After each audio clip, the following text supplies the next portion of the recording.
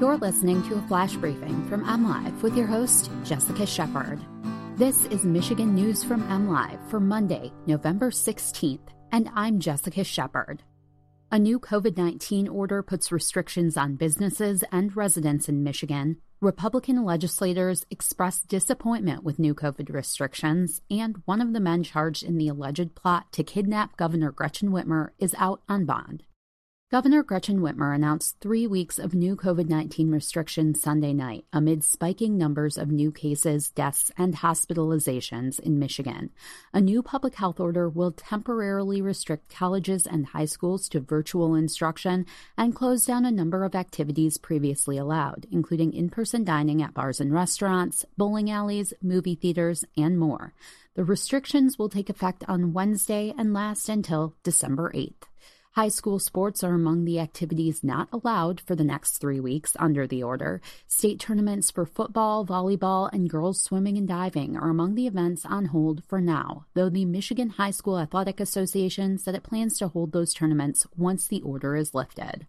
Indoor gatherings remain limited to 10 people, but no more than 2 households can meet in the same place. Outdoor gathering limits have shrunk to 25 people. That includes funerals. Retail businesses, salons, barbershops, public transit, childcare centers, and healthcare facilities are some examples of establishments that may remain open under the new restrictions.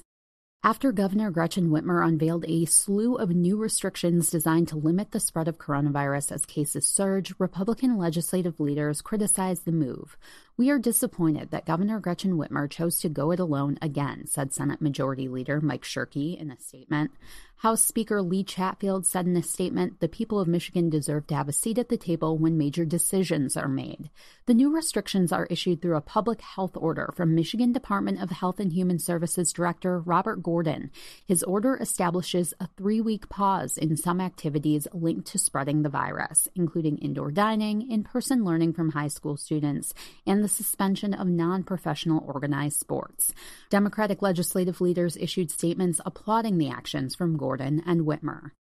One of the men accused of plotting to kidnap Governor Gretchen Whitmer has been released from jail on bond. 21-year-old Paul Beller posted bond Friday, Jackson County Sheriff Captain Wayne Bissard said. Beller posted bond after a hearing before Jackson County District Judge Michael Claren, where his bond was reduced from $10 million to $75,000. Beller is one of 8 individuals charged in Michigan in the alleged plot to kidnap Whitmer. 6 additional individuals are facing federal charges for their alleged roles in the plot.